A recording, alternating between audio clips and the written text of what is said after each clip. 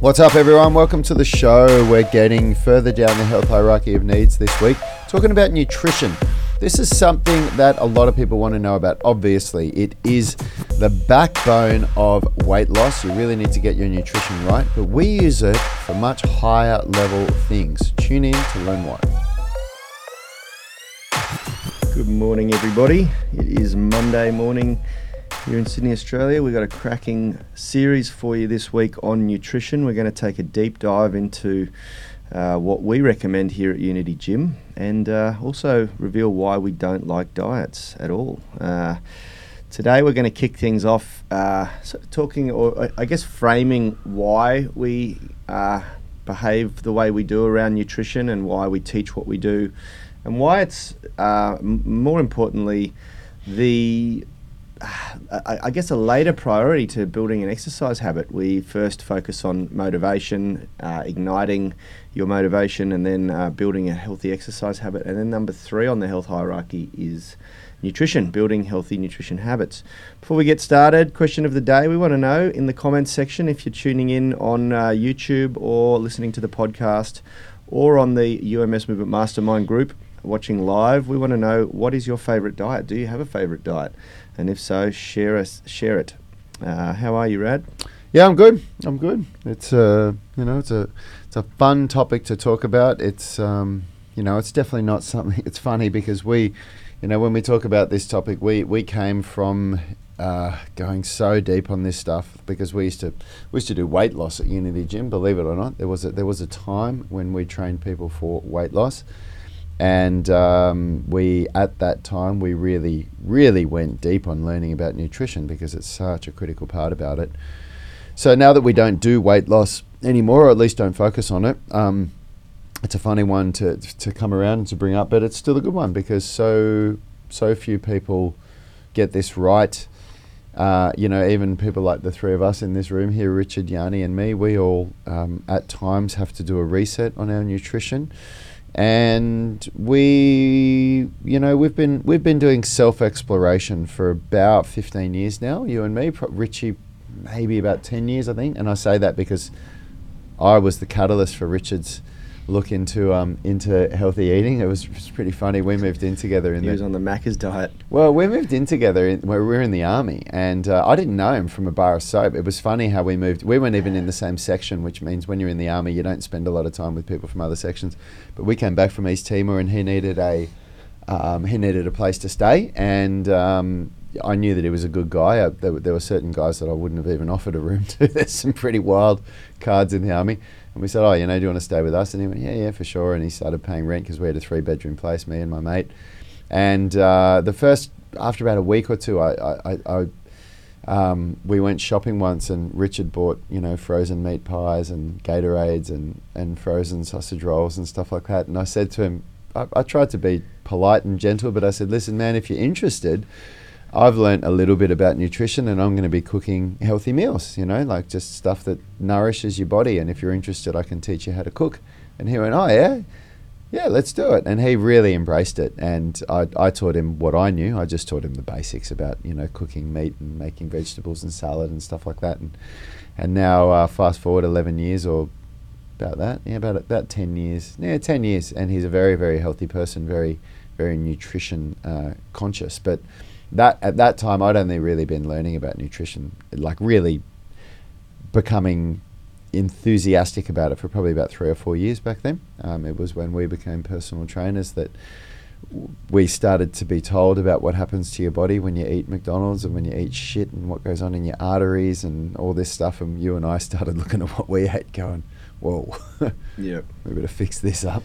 Yeah, that's right. Yeah, and it's a good topic. It's later down the hierarchy. I'll jump on this straight away because nutrition, I believe, is very subjective based on the individual's upbringing. And there's a lot of research. It's funny, I had a really good chat with my mother, of all people, on the weekend. I caught up and we went and had lunch together with my mum and stepdad. And my mum asked the question, do you guys give a nutrition program at the gym? And she shared a story about how she's working with an American company at the moment who has this nutrition plan and this and that. And I said, look, we give, I like to call it a nutrition guideline, not a plan, because what works for one person doesn't necessarily work well for someone else, and that's why I believe nutrition sort of needs to bend a little bit to the individual. But there is a set of criteria that everybody should be aiming for, and that's what we do. We try to get people thinking about that set of criteria, very much aligned with what's going to support your training. You know, we've moved beyond a weight management gym at Unity, and we're more into human performance now, and increasing, maximizing, whatever you want to call it, human performance through better strength, flexibility, and cardiovascular fitness. We believe that creates the perfect or ideal athletic foundation that you can then go and deploy into whatever physical practice you prefer, and a big part of that is how you learn to nourish your body, and we like to really flip it from the get, and rather than call it a diet, rather than say that we give people a diet, we teach you how to nourish, not diet. And that's something I'm very passionate about, because a good friend of mine framed it very well. He's a practicing cardiologist, and he sort of makes the analogy. A diet is, by nature, has an expiry date. A diet is like going on holiday or going on a vacation. You always come home from the vacation and it kind of sucks. You get that post-vacation blues.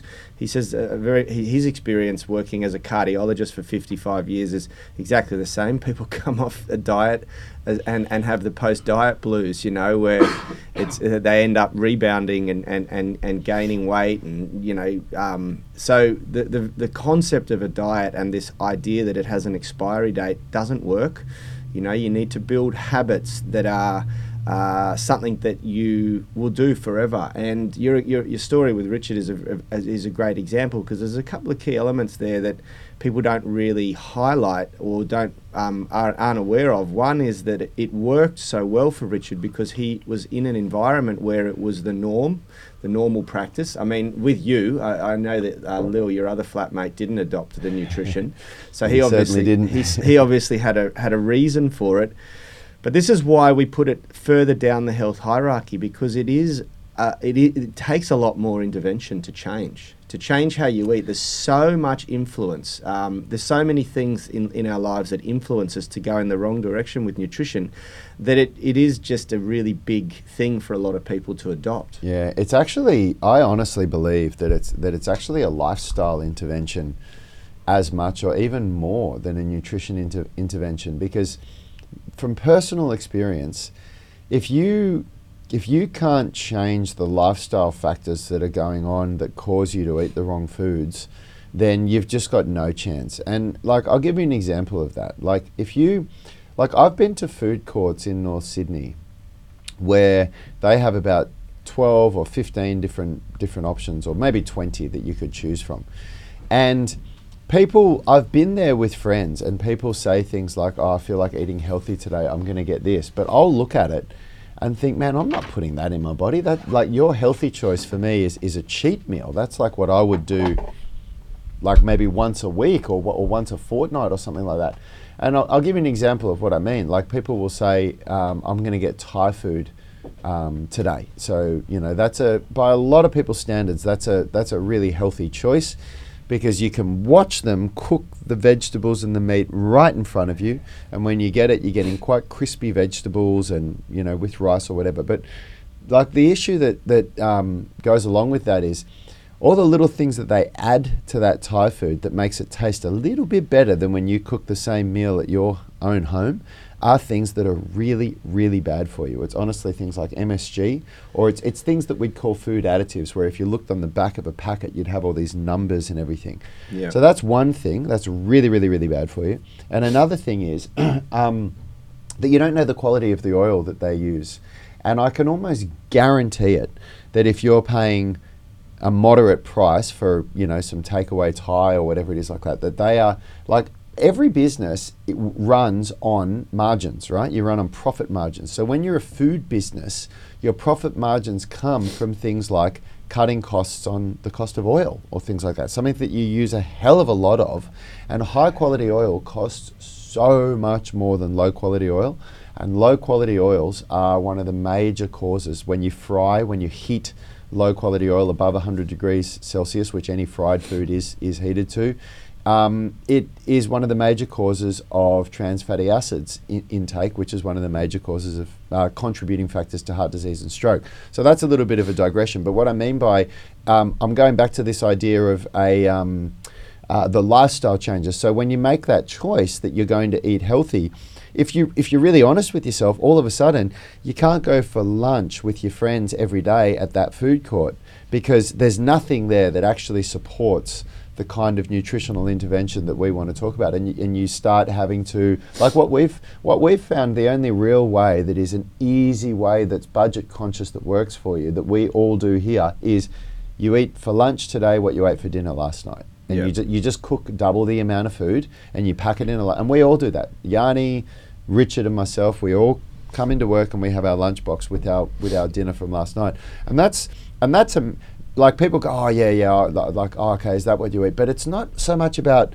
what do you eat, it's about, are you ready to make the choice that you're not going to go to lunch with your friends every day? That you're going to change your lifestyle so that when all your friends at work say, hey, come on, let's go down and get lunch, and you say, oh no, it's all good, I've got my lunch here. Because people go, what? What do you mean? We're all going for lunch. Or, you're not going for that Friday lunch where everybody has a beer, which is the ritual at your work. Which is a really big thing around North Sydney. When we speak to people that are in the executive world, in the corporate world in North Sydney, that's a huge thing. It's like Friday lunches, and people make jokes about how lunches bleed into after work beers, and are you willing to give that up? And so that's really why we put the nutrition as the third step on the health hierarchy, because it is harder to get all of that right than a daily habit of movement. And it's much easier to get right once you start to frame it as, oh, hang on, I'm eating or drinking to support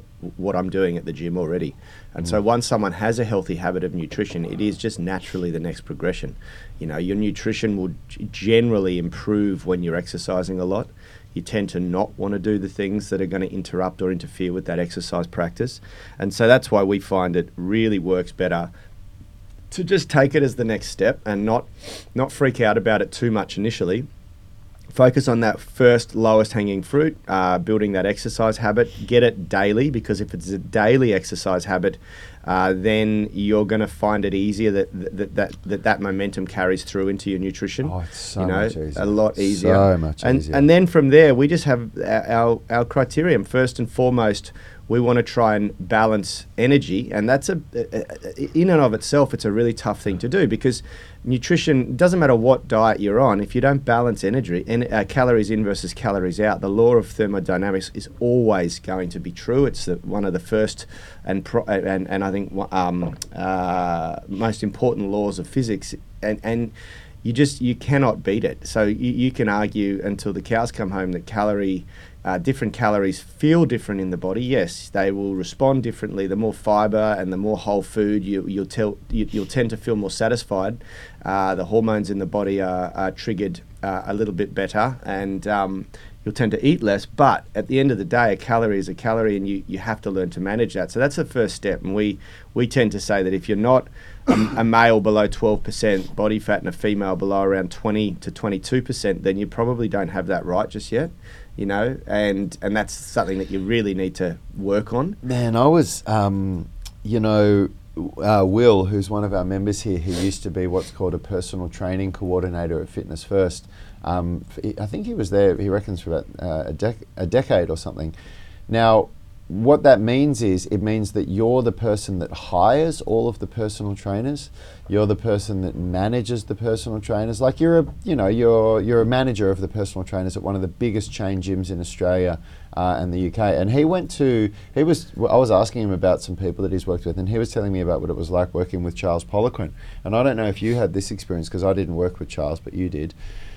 He was saying, I said, what do you think of it? He said, oh, he's really good. He said, man, he's brutal though. He upsets a lot of people. And I said, what do you mean? He said, well, there's a couple of people in there that were overweight, and they were asking about periodization. And he literally looked them dead in the eyes and said, you do not need to worry about periodization. You need to worry about that treadmill and your diet, because periodization is the last thing you need to worry about. You need to lose weight. And that is a brutal thing to be saying to somebody, but at the same time, in an industry like this is a really I'm probably going to piss some people off when I say this, but that Jim Jeffries' latest comedy show, he really nails this in a way, right? Yep. Where he talks about how saying fat shaming is the only type of addiction that you are not allowed to do. And what he means by that is you're not allowed to shame. And he makes a joke about this where he says if you're addicted to smoking,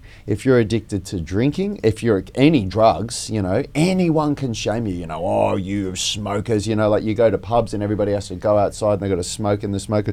But he said if you tried to do that to a fat person, somebody that's overweight, even saying a fat person, a lot of people say, oh, you can't say that. Yeah. But so we've developed this thing where we protect people's feelings around something that is one of the biggest killers. Yep. It's largely within our control, and it's something that people need to be more aware of, And so this whole thing about what Charles Poliquin, the way that he did it, it's like it's a little bit of a tough love for certain people that's hard for people to accept, I guess, especially considering that in the Western world, in Sydney, in Australia and in America, there's actually more overweight people than there are healthy weight people. People have the nerve to say to you or me often, oh, you guys are too skinny, you need to put on some weight. Yeah. I'm like, what? I'm not too skinny. Well, we're pretty brutal. About? I mean, you were when I was putting in the requirements or recommendations for people as because, and this is something we're going to talk about deeply this week. Nutrition intervention is not one decision that you'll make, and this was another thing I learned from my friend the cardiologist. It's the 100 little decisions you make every day that accumulate that give you the win, but. The very first thing that has to come first is, are you balancing your energy? Yeah. Are you gaining weight, losing weight, or staying the same weight? And is that weight an ideal weight? Is it? And we're pretty brutal. I mean, I asked the boys, I said, is it okay, do you think we're going to upset too many people if I say that if you're a man over 12% body fat, you're overweight, and a woman over 22%? And you guys were like, oh, yeah, maybe. But we're pretty brutal. And the reason why is because it does depend on what age you're at. Yeah, if you get into your 50s and 60s, those percentages would probably go up a little bit. Yeah, to a degree. Charles would disagree. Yeah, not a lot. Not a lot though. Not a lot though. Very small amount. Yeah, Charles. I did sit in the room and hear Charles brutalise people about their nutrition, and he was a lot stricter than that. Yeah. 10% was the cutoff for him. If you're above 10% as a man, you were getting a bit overweight. Yeah. But the reason why we do it is because we teach calisthenics, and we use calisthenics as our way of demonstrating our skills, and it's just you just can't do it if you're carrying too much body fat. It's too dangerous. It's too much stress on the body. It makes everything very, very difficult. And you're at much higher risk of injury if you're carrying excessive body weight. I mean, just think about the logic of doing chin-ups or pull-ups, with 20 extra kilos or 10 extra kilos is a lot of weight. Man, even 5 extra kilos. Yeah. When I've gotten heavier from the right ways, from muscle mass, the body weight exercises become a lot harder as you become heavier. And just let me finish. And so the first skill that we really work to unlock in calisthenics after the chin-up or pull-up is the handstand. And the handstand in and of itself, you are defying human evolution. It is not something that the body is designed to do, and it puts extreme stress on the shoulders, the wrists, the hands, and if you're carrying any extra weight, it is too much stress. But a lot of people come in, and that's the first thing they want to learn. They want to learn how to do a handstand, and yeah, it's tough because often you have to say you are not ready, not because you don't have the flexibility, because you're carrying too much body weight, Yep. So that's our first step. Our first step is to learn how to stabilize your energy in versus energy out, and there are lots of different ways that you can do that. Whether it's with calorie counting, using apps, we teach everything, and we try to find what's going to work for the right person. I like to use time restricted eating and intermittent fasting, and to give you an example, most Mondays I will do a 24-hour fast, and that just really helps to sort of balance my energy for the week. It helps to offset things that I may have consumed over the weekend that I probably shouldn't have, and it just helps to get me in good stead for the week so that I can be a bit more relaxed around what I eat. I do all sorts of stuff, and it works for me. It works for me. Some days I'll eat like the warrior diet where I only have one meal for the entire day, but it's because it works for me. Once I get into flow throughout the day, I can fuel myself on a little bit of caffeine or tea and water, and if I don't think about it too much, then I'll be fine. But that doesn't mean it's going to be right for everyone. We've got some good comments in here. Some people saying that they use the 5-2 diet, which is a time-restricted eating. There's a few people that are going for intermittent fasting. Intermittent fasting is the abstinence of food for 24 or more hours. So most people that do like a 16-8, that's a time-restricted eating regime. Yep. And look, I like it for many reasons, but I don't say that it's. I'm certainly not an intermittent fasting zealot, and I certainly don't suggest that it is a weight loss diet, because it's not. It can become a really great way of controlling calorie intake, but it can also be a terrible way if you're the type of person that has very bad discipline. We've had people that really didn't get it, and they use the breaking window of the fast like a reward for the fact that they didn't eat for 16 hours. So when they got into that 8-hour period, they just ate like just the worst foods and so much of it. I used intermittent or time. It's actually, guys, if it's less than 24 hours that you don't eat for, it's not called fasting. It's called time-restricted eating. A fast only occurs from the 24-hour mark of abstinence from calories. And you notice that I said calories, not food. It's calories that you have to abstain from. I've cycled in and out of that, where now when I'm training well and I'm consistent with my training, I actually do the total opposite. I'm doing 16 hours of eating and 8 hours of not eating, and I'm doing that because I'm trying to build muscle at the moment. So there's different reasons to do different types of eating, but hearing what people are saying here, like I'm doing time-restricted eating, I'm doing 16-8, I'm doing this, I'm doing 5-2. The really good thing about what all of you are doing is that you're all being aware of what you're eating. You're trying to do something that isn't a diet, but it is actually a change in your behavior around the way that you eat, and you're working to figure something out that works long-term for you. And I can tell you right now that dialing in your nutrition is a process that takes time.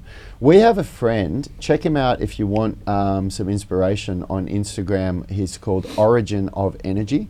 And out of anyone that I know personally, and when I say I know personally, he's one of my closest friends. I've known him since high school for 30 years now. We moved out of home together. So I know what he's done. I know his journey very, very well. That guy goes deeper into nutrition than anyone I know, and he goes more obsessively into it than anyone I know. And he has changed his tune and the way that he eats so many times, because his whole thing is a journey of self-exploration. And he doesn't preach anything that he hasn't tried on himself for 6 months.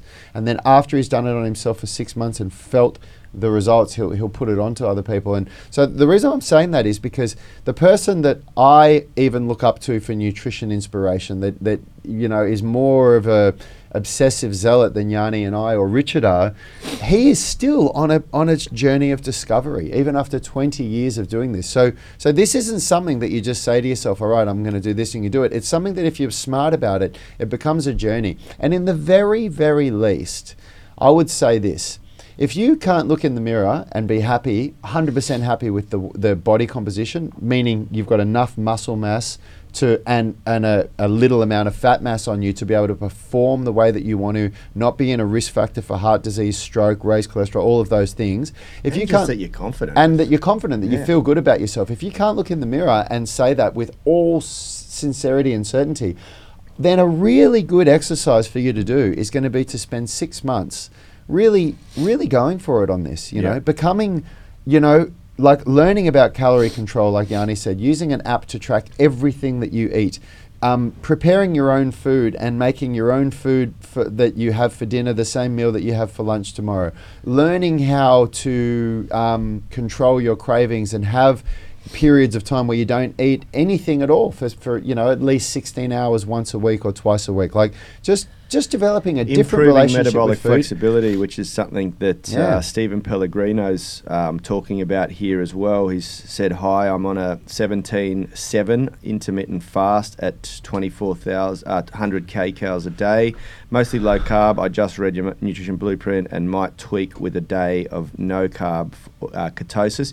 And what he's sort of referring to there is very, very important, and one of the things that we're going to talk about later on in the week. We will talk about all of the criterion that we teach here, but one of them is to improve metabolic flexibility, which means, you know, our bodies, most of us, if you're on a Western diet, are very, very efficient at metabolizing glycogen, carbohydrate, for our primary fuel source. It just has become our primary fuel source because it's abundant and it's easier to produce wheat and rice and things like that, and it's cheaper, it's more cost effective.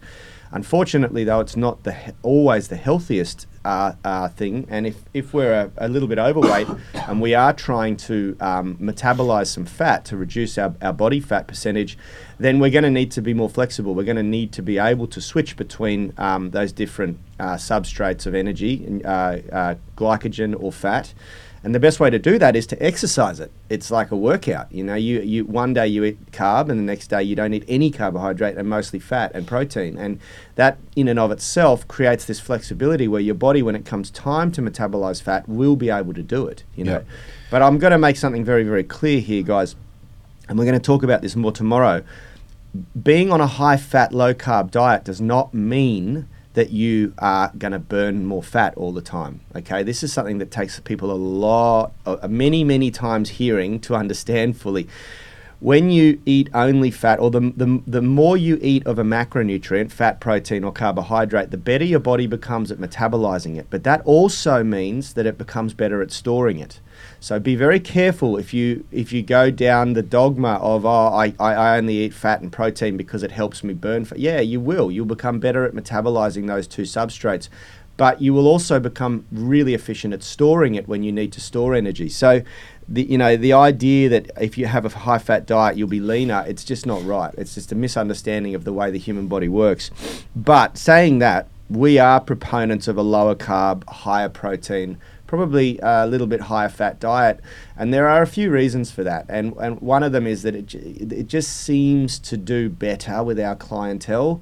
It seems to help reduce all the other things that we're going to talk about later on in the week: systemic inflammation. It helps to cultivate a healthier gut microbiome. It furnishes your need for muscle protein synthesis when you're exercising a lot. And so there are reasons why, but that does not mean that it is necessarily the best diet. You know, the best diet is the diet, someone said it earlier on here, I think Aidan Potts, the best diet is the diet you'll actually stick to. And that may mean that it might look differently to mine, you know, based on what you've been brought up on. Your gut microbiome is going to be sending you different feelings, sensations and urges, different cravings based on what it's used to feeding on. And if you want to change it, you need to be ready for that challenge, you know. And I think that's a great thing to do, but make sure you're ready for it, because it's not always going to be comfortable. Yeah, for sure. Look, we're going to go deeper into this later this week. We're going to be talking about nutrition all week. The most important takeaway from today's show is the idea that if you want to start tackling this, you really want to have made sure that you've looked at the earlier steps on the health hierarchy first. You want to be exercising daily. You want to have created that daily habit of exercise. And before that, you need to really be clear on your motivation as to why you're doing this. Why are you doing all of this? Get those 2 steps dialed in. And then when you're ready to dive into nutrition, understand that you are embarking on a journey, and this isn't going to be just a one thing that you do and it fixes everything. It's a decision that you're now going to start behaving differently, that you're going to start refining what you do daily, weekly, monthly, and you're going to keep moving forward. You're going to adopt this 1% better every day. And if you're ready for that, then we're going to talk about that this week and show you guys some really cool stuff for how you can get started and how you can get some great results. Yeah, absolutely. Sounds good. And we'll answer some more questions. We've got some good questions in here. Stephen Pellegrino this is the last one I want to finish on. Have hit body comp goal and now want to slowly gain weight to gain some lean muscle. Optimally, what's a good weight gain per week or month? I'd hate to gain a ton of fat along with muscle. Look, it's a little bit different for everyone, and what also throws a little bit of a spanner in the works is your age. I find that if you are, if you can gain a few hundred grams of lean muscle a week, that's astonishing. It's very, very good. It really depends how hard you're training and how disciplined you are with your nutrition, though. So it's very, very subjective based on the individual. I would say if you're gaining more than a couple of 100 grams a week, then be careful and just keep an eye on it. Look at your midsection. You'll know most guys will get gain weight around the midsection first. You want to make sure that we like to use DEXA scan to monitor it the most accurately, depending on whether you've got access to that wherever you are in the world, mate. Awesome. Thanks, guys. We'll see you tomorrow for another great show. Have a good day. Health is about performance, not just body image. You better be willing to accept what you're going to have to do to get there. We'll start focusing on movement goals, strength goals, flexibility goals. When you nail that skill, it's there forever. The body image goal doesn't get you that far. It's the consistency and frequency that's going to get you there. It's not the intensity. There's no shortcuts to mastery and movement. Destination doesn't change overnight, but your direction. Gym is not the place to beat up the body that you hate. It's the place to build the body that you love. We are the gym that teaches people how to move instead of just exercise, because we believe that health is about performance, not just body image.